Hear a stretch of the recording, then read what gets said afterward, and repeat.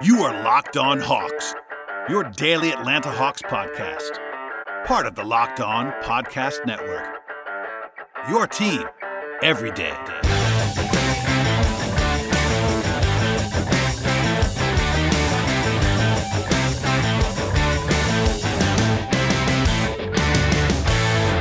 Hello, friends. Welcome to episode 997 of the Locked On Hawks podcast. I am your host, Brad Rowland, and today's show is brought to you by Michelob Ultra. With only 2.6 carbs and 95 calories, it's only worth it if you enjoy it. I'm joined on today's podcast by Jared Dubin, good friend of mine, and also a basketball writer all over the internet. 538, his awesome Last Night in Basketball newsletter and other places as well. Jared is very smart covering the league at large, but also he grew up a Knicks fan, so a perfect guest in preparation for Hawks Knicks. He brings some good insight on the Knicks that I don't necessarily have, so that is coming momentarily. Full disclosure, I am recording this on Wednesday afternoon. It's not posting until Thursday, but as I've alluded to a few times, I'm traveling this week and I had to stack up some podcasts before I left town, so you're not listening to this until at least Thursday. But I wish I had a schedule to pass along to you right now. It might come out on Wednesday night after I've already recorded this, but I'm sure you can find the Hawks Knicks schedule somewhere on the internet. Maybe I've tweeted it at this point in time. But just FYI, that's because I'm recording this early. So, also, a reminder to catch up on the shows from earlier this week. I had Tyler Jones on the podcast for 2 parts. Always fun to talk to Tyler. And then Nate Duncan joined me on Tuesday into Wednesday. That was a fun show as well. Maybe have a bonus podcast on Friday. I am potentially going to add something to my feed there, and we'll see if that arrives. But the best way to subscribe to the podcast is to subscribe, basically. follow whichever one of those you like to do on Spotify or Apple Podcasts, Stitcher, TuneIn, Odyssey, all those places that have your podcast content. We should be there, and you can find me there. Final thing before I get to Jared. This is the last time I'm recording, at least planned recording, so I'm going to offer my official pick for the series right now before we get to Jared. I am taking the Hawks in 6. Now, I think part of that is that the Hawks are on the road, so if you're taking the road team, Hawks in 6 is probably the way to do that in the safest fashion, meaning that the Hawks would close the series out at State Farm Arena. I think it's probably a little bit closer than that. I don't really understand why the Knicks are getting a lot of the picks. I guess I do. On some levels, they have home court advantage, but I think the Hawks are the better team in this series, which is why I'm picking them. Is it more of a 55-45 series or 60-40 series, something like that? Yes, it would not surprise me if the Knicks won this series. They do have home court, and they are pretty good. I think the Hawks, though, are the better team, especially right now with the way that they're constructed and the way they're healthy. And home court, while it definitely matters, I think is a little bit muted this year with a little bit less crowd stuff. The Hawks have been very good at home, which helps, and they can probably hopefully win all their home games to close this out in 6 games. But I trust Trae Young as the best player in the series. I think that the Hawks have more depth, more quality depth. I think coaching is probably like a neutral in this series between 2 guys who I do trust, McMillan and Thibodeau, that have their playoff foibles along the way. But I'm going to lean on the Hawks being the more talented roster and, in my mind, the better team, and take them in 6 games. So I'm on the record. You've not heard that. I've tried to defer to my guests and stuff this week, but this is the last time that I am talking into a microphone live anyway before the series begins on Sunday. So that is my final prediction, and hopefully it will come to pass. If you are a Hawks fan, I'm sure you're rooting for that outcome, or maybe even more of a dominant outcome with Hawks in 5 or something like that. But Hawks in 6, it's on the record. Okay, before we get to myself and Jared, which was recorded on Wednesday, a word from our sponsors on today's podcast, and the first of which is RockAuto.com. With the ever-increasing numbers of makes and models in the car or truck world, it's now impossible to stock all of the parts that you need in a traditional chain storefront. Why would you endure often pointless questioning from someone at a storefront and have to wait while someone at the counter orders the parts on the computer, only choosing the brand that the warehouse happens to carry? You have computers with access to RockAuto.com right now, both at home and in your pocket. RockAuto.com is family business, serving auto parts customers online for 20 years. Go to RockAuto.com to shop for all the audio and body parts from hundreds of manufacturers. They have everything you need, from engine control modules and brake parts to tail lamps, motor oil, and even new carpet. Whether it's for your classic car or your daily driver, get everything you need, just a few easy clicks delivered directly to your door. The RockAuto.com catalog is uniquely and remarkably easy to navigate. Quickly see all the parts available for your car and choose the brands, specs, and prices that you prefer. Go to RockAuto.com right now and see all the parts available for your car or your truck, and from there you went right locked on in their How Did You Hear About Us box to know that we sent you to them. Amazing selection, reliable low prices, all the parts your car will ever need. RockAuto.com. I am joined now by a friend of mine and a friend of this podcast. Jared Dubin is here. Hello, sir. Hey, how's it going? I'm all right. I appreciate you coming on, and you are I would say, the long-suffering Knicks enthusiast slash observer on this podcast today. That's the role you're filling, but you also cover the entire league. I almost described you as a fan, but I'm not sure if you still call yourself a Knicks fan at this point. Where are you on that? No, I'm definitely still a fan. I'm not like as crazy as I was when I was younger. Like it doesn't ruin my week anymore if they lose one game. Granted, they've been losing a lot more than one game a week for quite a long time now. So if it did ruin my week if they lost one game, I'm not sure I would still be here. Um, but yeah, no, I'm definitely still a fan. I'm just not as insane as I used to be because I'm in my mid 30s now. Yeah, and like you said, if you still were living and dying in the last several years, it would have been kind of tough to like operate life if you were still having those kinds of lows with this Knicks team in particular. But obviously, I trust your analysis, and you are a Knicks observer, so that's why we're here today. But I guess I'll just ask you what your temperature is. Like, how are you feeling as someone looking for the Knicks and hoping for the Knicks to win? Obviously, Hawks fans are not going to be rooting for you in this spot. But where's the temperature at up there in New York, and where is it at with you? Yeah, I mean, I feel like I've said this a bunch of times when being asked that question already, and it's definitely true, and people make fun of it, and I don't care. Like, we're playing with house money at this point. Like, nobody, not even like the crazy Knick fans, expected this kind of season where they're the 4 seed. It was like, oh, maybe they could compete for a play-in. That was like the highest level of Knick fan thinking that this season. Like maybe they could get like the 9 or 10 seed and try to get into a play-in spot, and they've got home court advantage in the first round. Like they could get swept, and like I would still be incredibly satisfied with the way this season went. Like there was a point where they hit their preseason over under like 50 games into the year or something like that, and I was like, they could lose every game the rest of the way, and this has been so much fun. I don't care. And that's sort of still where I am. Like I think I said this on I was on the 538 Hot Takedown podcast yesterday, and I think it's actually the most interesting tactical matchup of the first round, just because you look at the other ones and it's like Clippers Dallas and Milwaukee Miami, but we saw both of those matchups last year, right? So we kind of know at least what they'll look like. Knicks Hawks, I'm really interested to see what it's going to look like on both sides of the floor, because I think both teams had one player who really cracked the other team's defense during the regular season. Julius Randle obviously was ridiculous against the Hawks in 3 games this year. I think DeAndre Hunter only played 1 of those 3 games, and they were mostly guarding him with like John Collins and Clint Capella. But I don't know if that's what they want to do, or if that's just what they did because Hunter was out, or like if Hunter's going to play more, and then what do they do with their starting lineup? And then on the other side, in that 3rd game, Trae Young really figured out like the ways he should beat the Knicks defense and had like 14 assists in the 3rd quarter before he got hurt. So I'm very interested to see what each coach comes up with for those 2 guys. So like it's just really interesting from like the basketball analyst perspective of my brain. And obviously like, I'd like for the team that I love to win, but also like the Hawks are good, and like if they lose to the Hawks, that's not a shame, and like I did not expect to be watching this team in the playoffs or to care about their playoff fate at any point this season. So like, again, house money. Yeah, I mean, as much as the Hawks have beaten their expectations as well, the Knicks have done so by a lot more. The Hawks were supposed to be pretty good, and they are, and they're probably better than I expected them to be. But the Knicks are what are they? They almost doubled their preseason win total. It was pretty crazy. Whatever they did, it was kind of an amazing run. I want to ask you about what you just said about the matchup stuff, and we'll go on the Hawks side first. You mentioned Trae getting loose in that 3rd game, and I think they probably win that 3rd game if he doesn't get hurt. They were up 8 when he got hurt, and I know the whole thing is the Knicks swept the Hawks, but I'm not sure that's necessarily indicative of what happened.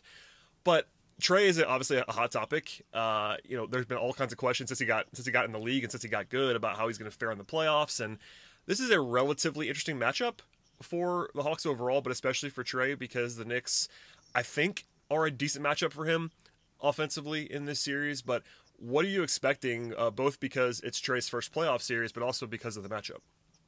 So I think defensively for him, the Knicks are like as good of a matchup as he could have wound up with in the first round.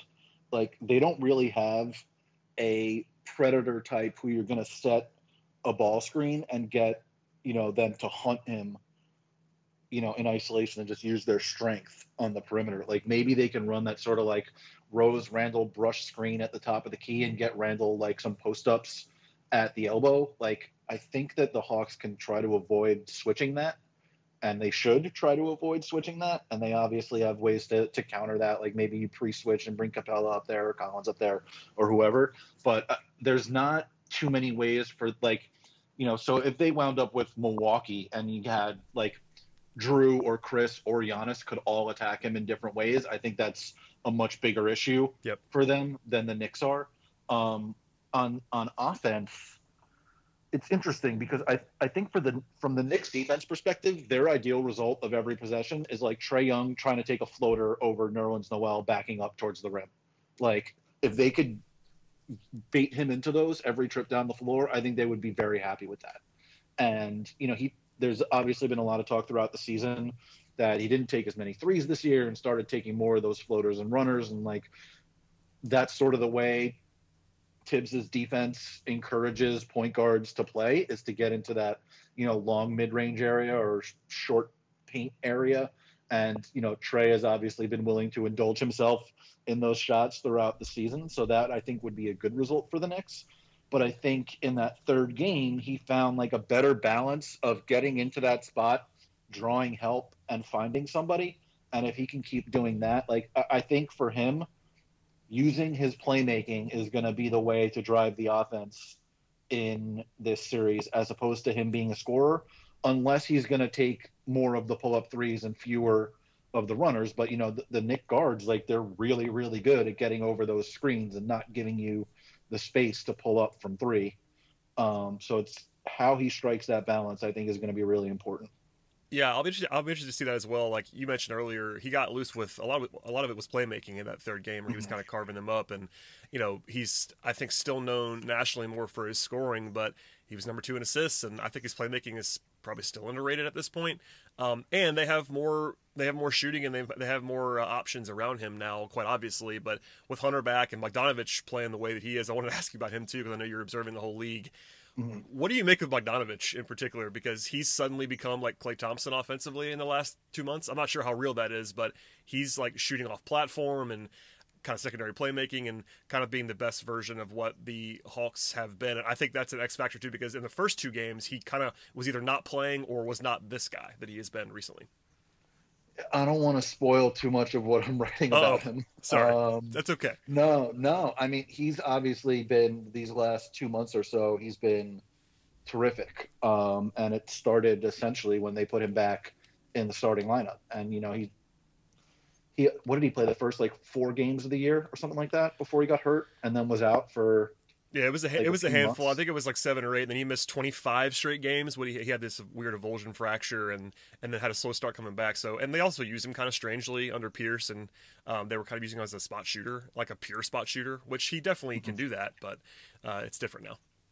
Yeah, I mean, and there was that stretch when Trae was out, when he was just doing essentially everything. That was like right after the Knick game where he got hurt. Yep.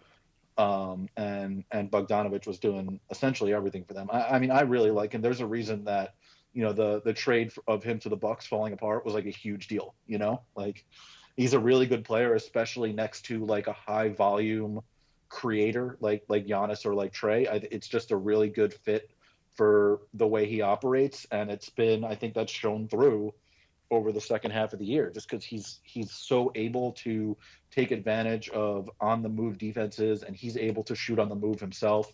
And the combination of those two things just works really well when you have someone who creates a lot of opportunities. Yeah, and I think he'll be an X factor. And then obviously Hunter too is another question about how much he's going to be able to play, and he kind of routed into form a little bit at the end, but it's a small sample size. I mean, you can choose several guys on this list, but there's an argument to be made that Hunter might be the X factor in the series for the Hawks, just because we haven't seen him play at full capacity in like 3 months, and he was so good before he got hurt. And there were little flashes of that, but we just haven't seen it in so long that I'm curious to see how he looks in the series. Yeah, I mean, I think ideally you'd probably want to have him on Randall. Like, I think he's just got a better chance than Collins does, and especially than Capella does. But they didn't really use that even in the first matchup. It was more Collins and Capella. So I'm not sure if that was just what Lloyd Pierce wanted to do, and then McMillan didn't have Hunter in the second two games. But I'm interested to see if they want that matchup, if he's able to handle it, and then like how that changes things for them rotation wise, because obviously they caught that rhythm over the second half of the season in large part before he came back. Yeah, that makes sense. Before we get to a couple more things that I want to touch on with you on the Hawks side, and we'll get to some Knicks questions as well, a word from our sponsors on today's podcast. BetOnline is the fastest and the easiest way to bet on all of your sports action. Baseball season is in full swing, in addition to the NBA playoffs, which get going this week, and you can track all of the action at BetOnline. Get all the latest news, odds, and information on all your sporting needs, including MLB, NBA, of course, NHL, UFC, MMA stuff, golf, tennis, auto racing, horse racing, all that you need in the sports world, in addition to entertainment odds, political bets, etc.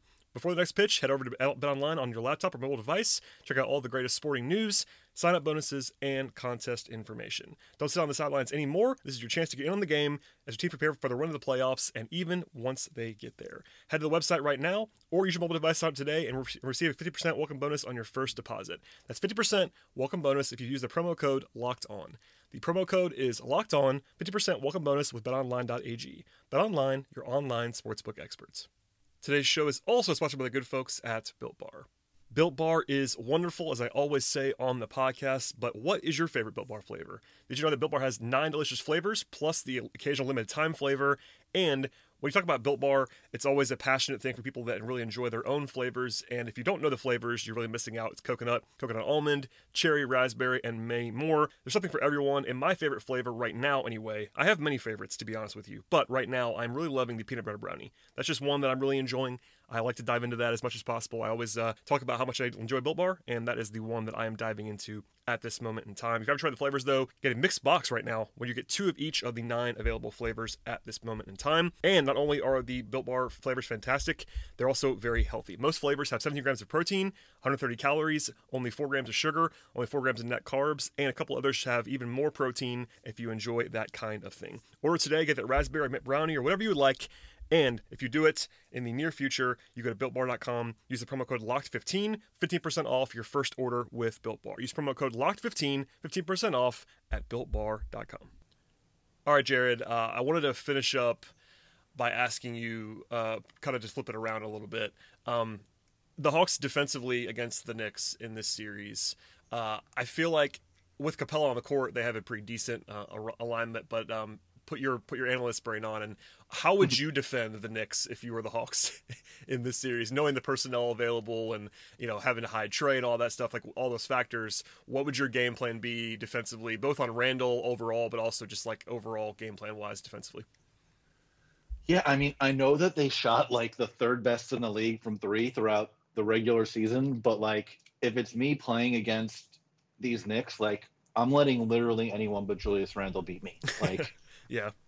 If the Knicks win because Reggie Bullock and RJ Barrett and Derrick Rose and, you know, and Alec Burks shoot 45% from 3, like, tip your cap, you know, like, obviously they shot very well from 3 throughout the regular season. I think they ended the year, wow, I'm not looking at it now, they tied for 2nd in 3-point percentage. They didn't take, you know, enough of those threes. They were tied for 26th in the percentage of their shots that came from the behind the 3-point line, but they shot them really well.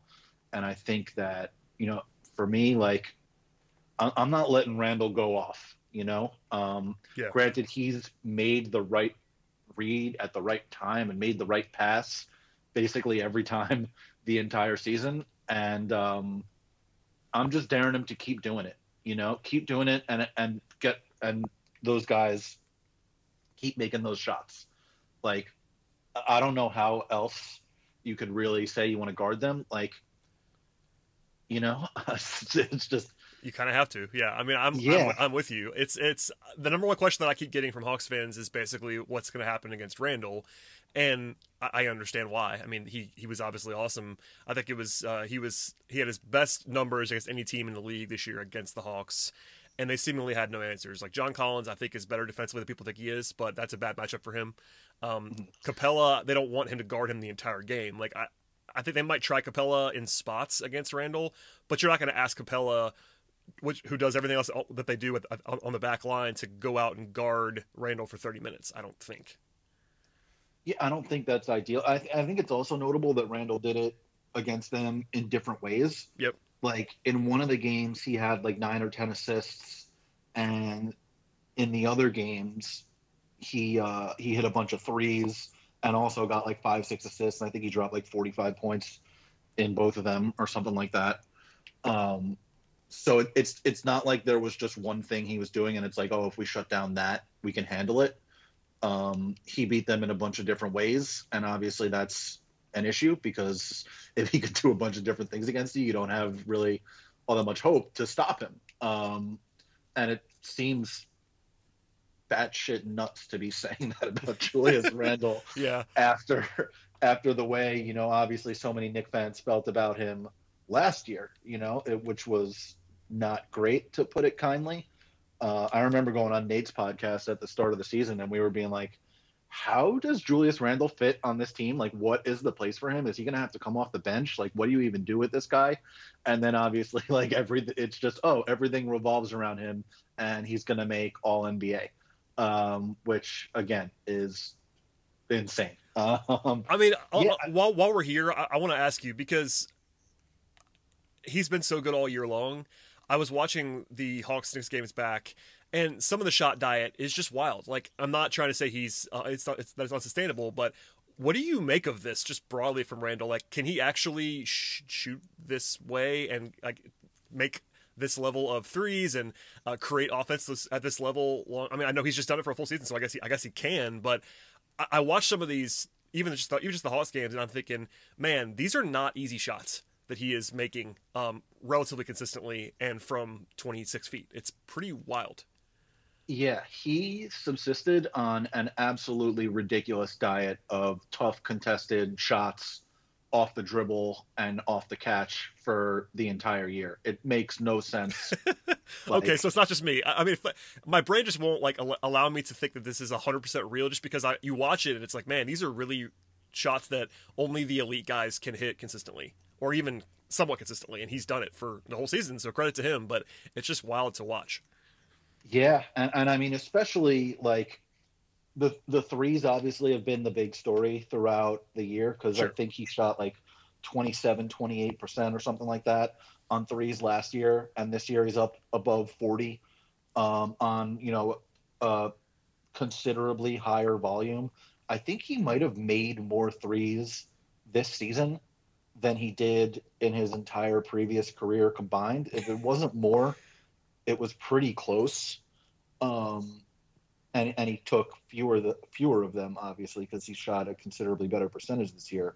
But I mean, the tough contested twos that he's hit throughout the entire season, it's like a pretty remarkable display of shot making throughout the whole year. I mean, he was shooting, you know, in the mid 40s on really, really tough looks from mid range, and a lot of them too, you know, Right. like he shot more threes than ever before this year, but he also got to the rim less often than ever before this year, and by like a lot, like half as often as he did previously in his career, you know, just in terms of a percentage of his attempts. So the fact that he scored at such a higher level, it's wildly impressive. First of all, it's the kind of thing that seems like it has no business being sustainable on any level, and it just was throughout the year. Like, it's, you know, the highest usage rate of his career, and like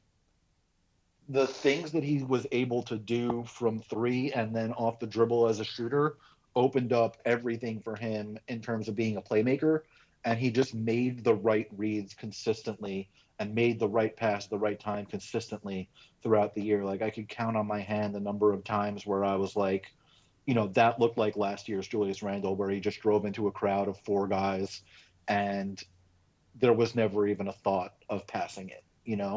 That happened all the time in his first season in New York. And that just really was not the case this year. Like, if the 3-point shooting sticks, then I think you can replicate a lot of what he did throughout this year. It's the off the dribble stuff where he's like fading away to his right or spinning and then fading away to his left. And I mean, the ability to go right, I think also obviously was a huge thing for him this year, because in previous years when he would go right, he would always go to the spin move back to his left. And this year he added, instead of doing that, when he planted that foot, he just added like a fadeaway going to his right, and it became one of his best shots throughout the year. And that's sort of the counter to the spin that he had always had throughout his career. And like, if you have those two moves and the ability to shoot from three, and you make the right reads and pass like he did this year, like, you're gonna be really good. Do I think that the baseline for him for the rest of his career is like, 22 or 24, 10, and 6? No, but it's probably a lot closer to that than it was before the year. If he could be like a 20, 10, and 4.5 guy, that's still really good. Oh yeah. I mean, I looked it up to your point.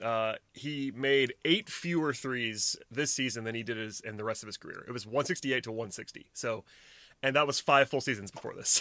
So yeah, pretty insane. Okay, I'm gonna flip it around here and ask you, you're from the Knicks side. What is your biggest concern in this series if you're the Knicks? Like, where is the Hawks' biggest strength or biggest advantage that you see? I think it's in like the first 6 minutes of first and third quarters. Is that Elfrid Payton style right there? Yeah, I mean, they've just been getting demolished in those minutes over the last like third of the season or so, and it's pretty incredible that they wound up, winning a bunch of those games anyway, just because their bench, both in the mixed units when Rose and Gibson come in together at first, and then in the full bench unit when they bring in Quickly and Burks and Obi Toppin, like that unit, the 5-man bench unit has just been destroying teams. And the mixed units where it's Rose, Gibson, Randall, Bullock, and Barrett, that unit is destroying teams too. And you can get away with that against some teams in the regular season. If you're starting off every game down 6-8 points in the first 6 minutes in the playoffs, I think that can come back to bite you. It's that, and it's then does the ridiculous shooting display that they put on over the second half of the year stick around?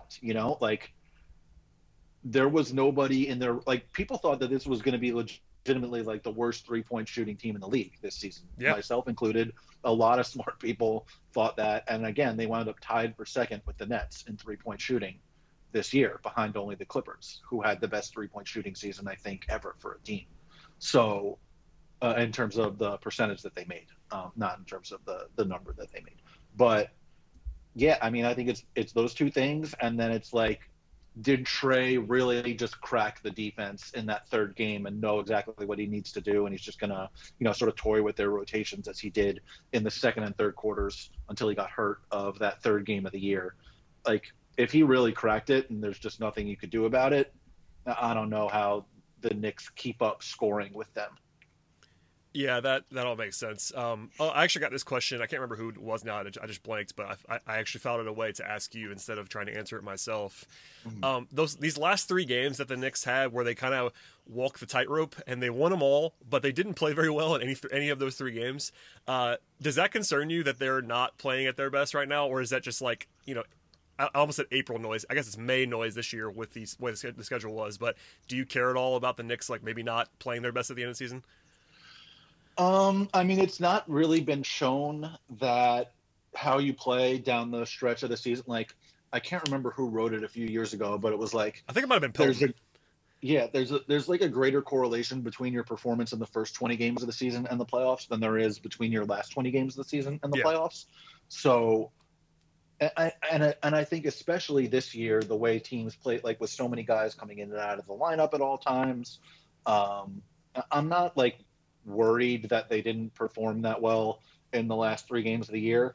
I'm more worried, if you could say that I'm worried, that that they've been starting off games so poorly, and that I don't think their defense was quite as tight down the stretch of the year as it was in the first 50 games or so. Some of that is they went on like a 6-game road trip, and there were a couple games where Noel was out, where Noel was out, where he went out early with an injury, and then he missed one game too. So it was like, playing Gibson too many minutes, and playing Norvel Pelle, and playing Kevin Knox, guys that I don't think will play really, obviously, in the playoffs. I guess my other worry would be that Tibbs is just going to only play the veteran guys, and he's not going to get like the potential offensive ceiling that they could get if they throw quickly out there for 25 minutes. Yep. Obviously, Tibbs is not one to trust younger guys, and like if Obi Toppin doesn't play his 7 minutes in the first half, or is sometimes 3 minutes in the second half, I don't think that's that big a deal. No. Like their big man rotation of Randall, Gibson, Noel was really good for them throughout the season. I do think that Quickly gives them something different, just in terms of the ability to shoot off the dribble at the guard spot from Payton, obviously, and then from Rose, who his shooting off the dribble is more in like the floater and mid-range ranges, although he did shoot well from three with the Knicks this year. Not that high a volume, but he shot very well on them. And I could definitely see, like, Randall, Barrett, Bullock all playing like 38, 39, 40 minutes a game. And then, Rose playing 30 minutes a game, Noel and Gibson sort of splitting the center minutes, and then, Quickly and Burks playing or I guess Burks more. I'm just, how is he going to handle the minutes? The Elfrid Payton elephant in the room. Like, I was going to ask you that specifically. Yeah. Like, not that the Hawks fans are paying that close attention to the Knicks, but Elfrid Payton has been not popular with Knicks fans that I've seen. And there's a reason he's not. I don't think he's particularly awesome, and they have not been very good when he plays. But is there a chance Tibbs just keeps doing that, or maybe he makes an adjustment mid-series? Because I assume in Game 1 he's going to play Elfrid Payton and see what happens. Yeah, I think that if he was going to change the starting lineup, he would have done it by now. That's what I thought too. Payton started the entire season, so it's not like he was just recently starting. The only games he didn't start are the ones where he missed with injury. I'm like 99% sure of that. Pretty sure he started all of the games that he played. So yeah, I mean, I don't expect that he's going to suddenly come out like and Rose is starting in Game 1 or something like that, or even Game 2, 3, 4, 5, 6, or 7. Like, I just don't think that's going to happen. Do you wish it would? Yeah, I mean, like, for me, like, I think you could start Burks. Like, he's played point guard down the stretch of games for them, and it's worked really well.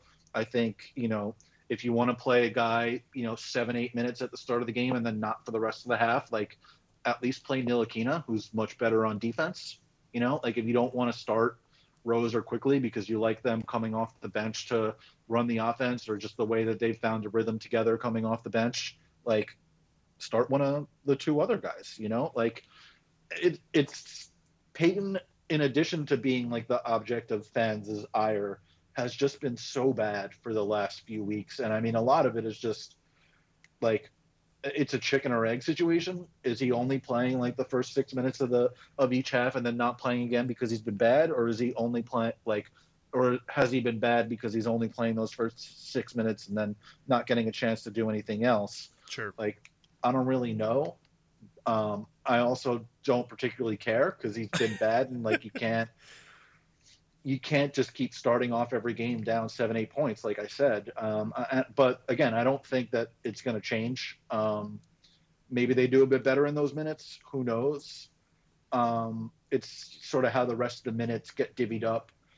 I guess that's more of a concern if they make it beyond the first round. Like, can Randall play 42 minutes a night for multiple rounds? Can Barrett do the same thing? Like, there was a stretch when Burks was out where RJ was playing like the first 16 minutes of the game.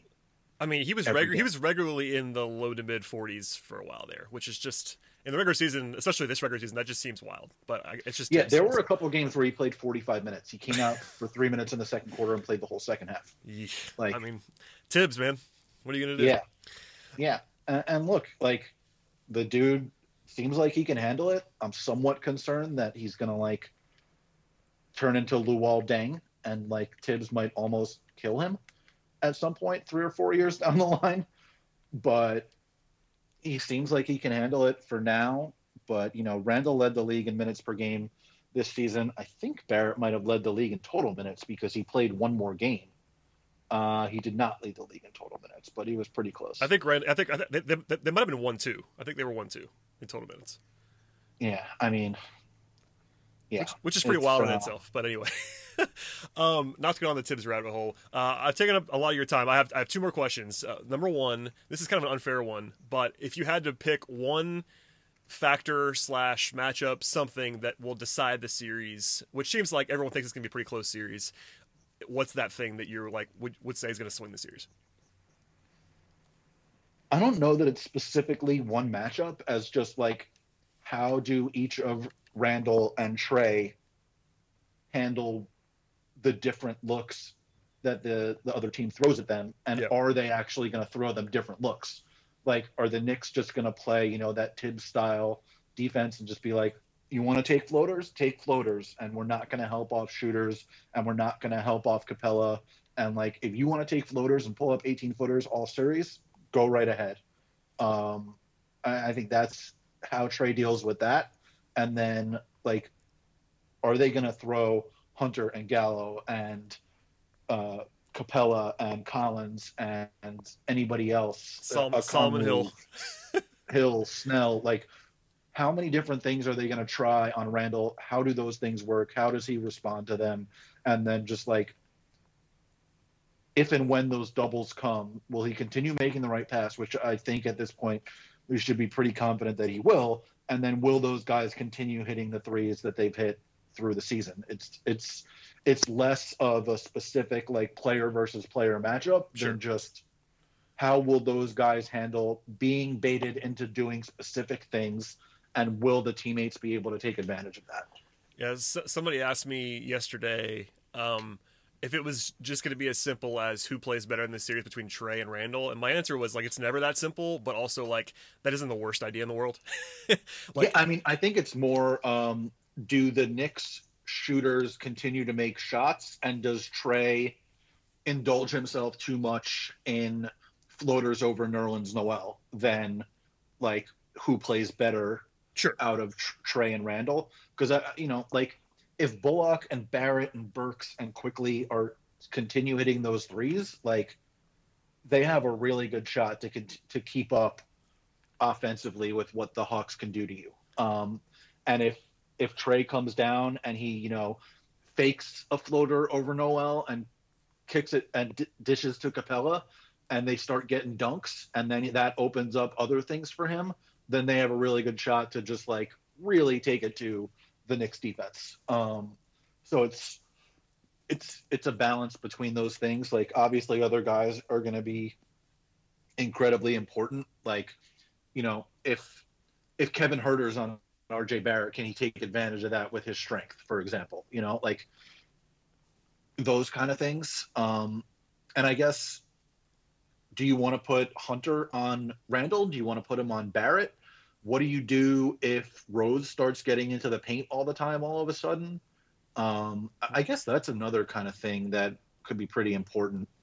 What do you think they're going to do against Rose?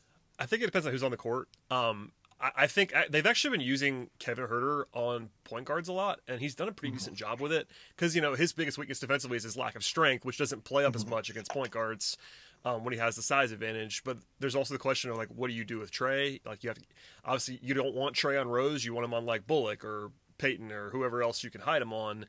But it's an interesting question because it's all lineups. Hunter is honestly their best guard defender, but in this series, I would imagine Hunter will be guarding Barrett or Randall when he's on the floor.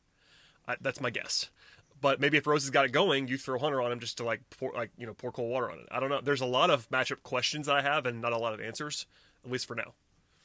Yeah, I think like with the starting lineup, like if they keep the same starting lineup where it's like Trey, Herter, Bogdanovich, Collins, and Capella, like I think I'd still put Trey on Peyton, but like when Rose is out there, I might put Trey on Bullock and and her on Rose. Herter on That's what I Peyton, would do. Yeah, or Herter or on Rose. yeah. Sorry, and then but And also, it's the question is, are they going to start Hunter? And they did it in the finale, but that didn't matter.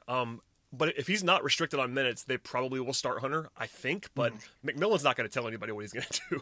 He's famous for not revealing anything, even in his pregame. He's not going to say anything. So we'll see. But my suspicion is, and it's more of a guess, but I think if Hunter is able to play 30 minutes, they're probably going to start him. yeah, and I think that's what I would do too. Like, and I think would you still put Trey on Peyton there, or would you put Bogdan on Peyton and Trey on Bullock, and be like, if you want to like run your offense through Reggie Bullock, go ahead? That's kind of what we talked about this a little bit with Nate and I yesterday, and I feel like there's two schools. Basically, do you want Peyton to be able to run pick and roll, and they can get Trey in more actions if he's guarding Peyton if they want to. Mm-hmm. Whereas Bullock, you have to chase him, which is not Trey's strength, but you figure he'll be dialed in. It's the playoffs, try to stay connected, and like you said, if Reggie Bullock beats you, then you got to kind of shrug. Unless if he's got it going, that might be something different, but he's not going to be the guy who initiates the offense. It's more of him coming off screens and stuff. So I kind of lean to Bullock, but I also understand, particularly when Peyton is playing, like it's an easy place to put Trey. He's kind of used to guarding point guards like that too, and I don't think he'll get torched. It's just if you put Peyton and Randall in a pick and roll and you have to deal with that action, it might not be great. Yeah, I think it might be easier to avoid a switch on a pick and roll than to avoid Trey getting caught on like a dribble handoff and just not being able to contest Bullock at all. Like if he just runs into Randall or Noel on a handoff, like he's not getting through that. He just doesn't have the physicality to do that. I do think that there are ways you can avoid a switch on a pick and roll though, especially against like if it's Peyton or if it's Rose and you're like, you want to shoot a pull-up three, like be my guest, Yeah.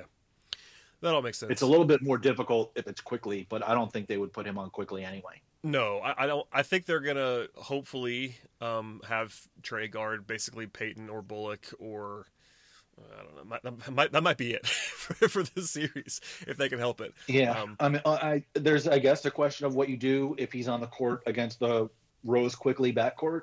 I think you'd probably just rather have him on Quickly because he's on the ball less. Yeah, I think I would not want him on Rose if I could help it. Just because, not that I'm not the biggest Rose guy, but I think that's kind of juicy for Rose if he sees Trey, and I think he'll get him in some bad spots. And one of the big questions in the whole series is how much both sides are gonna like matchup hunt. I mean, it's the playoffs, and I think Hawks fans are not used to this in the last 4 years, just like Knicks fans aren't. But like, guys that have weaknesses, they get exploited. And Trey, it's a big question. We'll see what Trey can do, and I think he actually has been a little bit better this year, but the playoffs are just different. Gallo's the same way, by the way. I know you have seen Gallo play for a long time. Oh, yeah. Gallo is going to get targeted in the series, I think.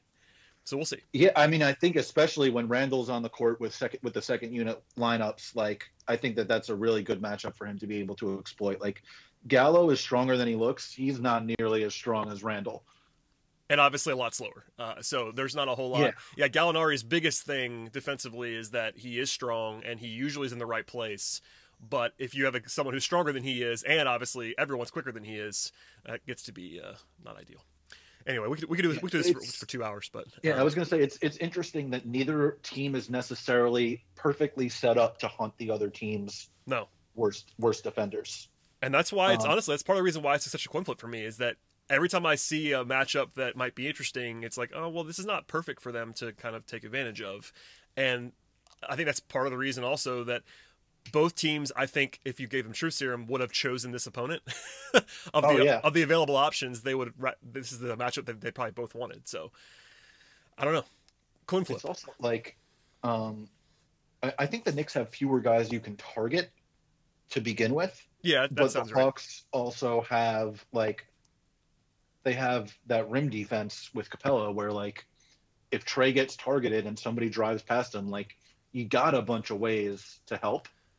The Knicks defense is more system based, obviously, and just everybody working their asses off, and that works really well, obviously. But it leaves fewer guys to target. Like the most targetable guy might be Quickly, just because he doesn't have the strength. But even he was pretty good for a rookie on defense. Yeah, and the numbers are what they are, but when Capela's on the court, the Hawks are good defensively, and it's he's kind of a one-man wrecking crew in a lot of ways, and he covers up for a lot, which is it's just huge. And how much he can play, I'll be interested in. Like he played 30 minutes a game this season, which was the right decision, but I don't know what he's going to be able to push to. Like, is he going to play 37 minutes a game in the series? I don't know. So and then I guess do they go small with Collins at center in the minutes that he doesn't play, or are they going to trust Okongwu out there?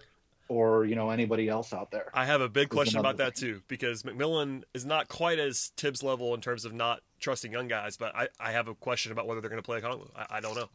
So it's also like the Knicks always play big. I mean, I guess you can technically call it a small lineup when Toppin's out there, because they really just use him as a spacer and not at all as a role guy, because he really can't be because he's almost exclusively out there with Taj Gibson, who is not spacing the floor, obviously. So that does provide, if you want to go small against that group, I think you can put a Okongwu out there against Gibson. It's not like he's the most threatening offensive player in the world, but they also tend to have Randall out there with that group a lot. So who knows? Yeah. Lots of factors. I guess final question before I let you get out of here is, do you have an official prediction that you've made, or are you trying to hold that out for something else? Because I actually gave mine before I brought you in for the first time. I am on the record as Hawks in 6, although that's just what you pick when it's a road team. Like when it's the underdog, you have to pick 6 because that's just kind of so it's not like I'm saying the Hawks are a big favorite. It's just more that's what you have to do when you pick the lower seed. Yeah, I mean, I would be pretty confident, incredibly, in the Knicks in a Game 7. Wow. Just because the Garden would just be I'm going to quote you on that, by the way. I'm going to quote you on that. Jared Dillon would be confident in the Knicks in a Game 7 is something that I didn't hear you. I wasn't sure I'd ever hear you say. So yeah. I was not sure I'd ever hear myself say it either. Yeah, I mean, I don't know. I think it's the closest first round series. And I think that's a pretty common opinion, league wide. It's there's a part of my brain where it's I think it's a pretty good matchup for the Knicks. I think they can win it. And then there's a part of my brain that's they're still the New York Knicks.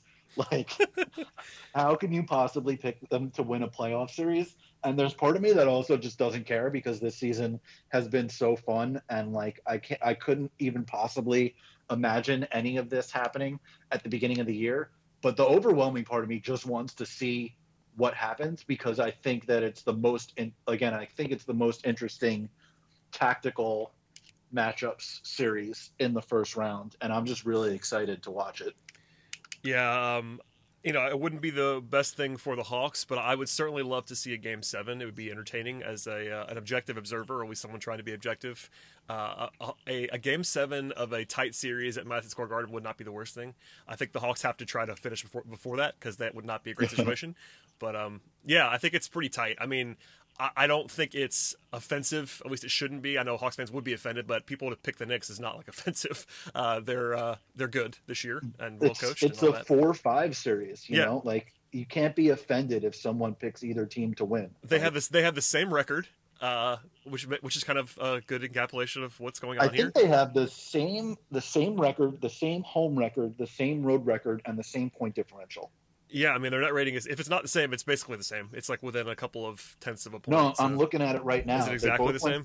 Yeah. 41-31, 25-11 at home, 16-20 on the road, both plus 2.3 point differential, and both 7-3 in the last 10 games of the season. I mean, it doesn't get much tighter than that, and every single Vegas book is basically coin flips. So, yeah, pick whoever you want, but we'll see. Yeah, I mean, basically, you're either picking Hawks in 6 or Knicks in 7. That's essentially what I think. I mean, there are a couple people that have gone differently than that, but I feel like that's, if it's me, I can't imagine picking anything else but those two results in the series. Would it shock you if it was just every team, both teams won all their home games? No, I mean not at all. I mean the Hawks actually have the longest active home winning streak in the league. They've won like 11 in a row at home. I'm not sure how much that matters, but they're 18-2 in the last 20 at home. Some crazy. I mean they've been dominant at home. A part of that schedule and stuff, but they've been good at home. Yeah, obviously MSG is MSG. Yeah, that wouldn't surprise me at all. Yeah, I do know. I'm pretty sure that they just raised the cap in terms of how many people you're allowed to have. Yeah, I read that. Garden. The Hawks are going up too. Not quite as high, I don't think, but they're like going up like I don't know, 50% or something like that, 45%. So yeah, I think they're up to like 35 or 40% capacity in the Garden. It's one of the arenas with fewer seats, just relatively because it's older. Obviously, they redid it, but still. Yeah, there'll be some atmosphere in either place, and it should be fun. Well, you give me more time than I asked for, which I appreciate, sir.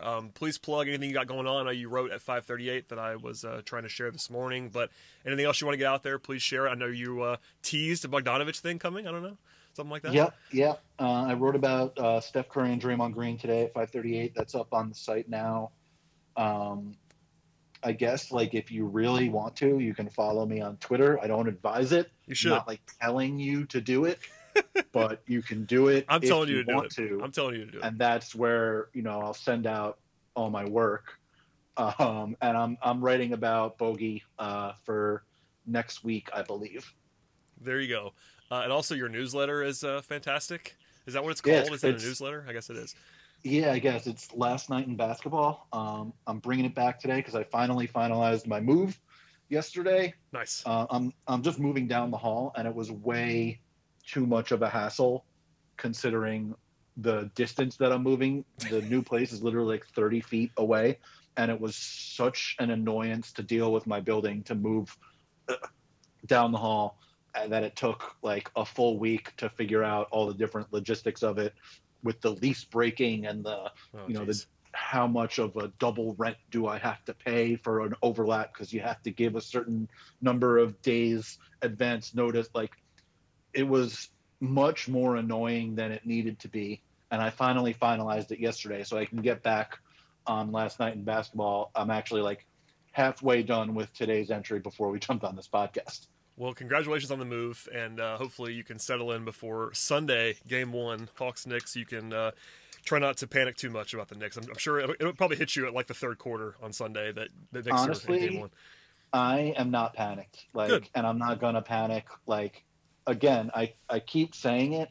It's house money at this point. Like, I can't believe that any of this happened on any level, like from the Knicks being in the playoffs to anything having to do with Julius Randle to RJ Barrett being literally the best three-point shooter in the league over the second half of the season, made like 45% of like 5.5 threes a game, which makes no sense on any level whatsoever.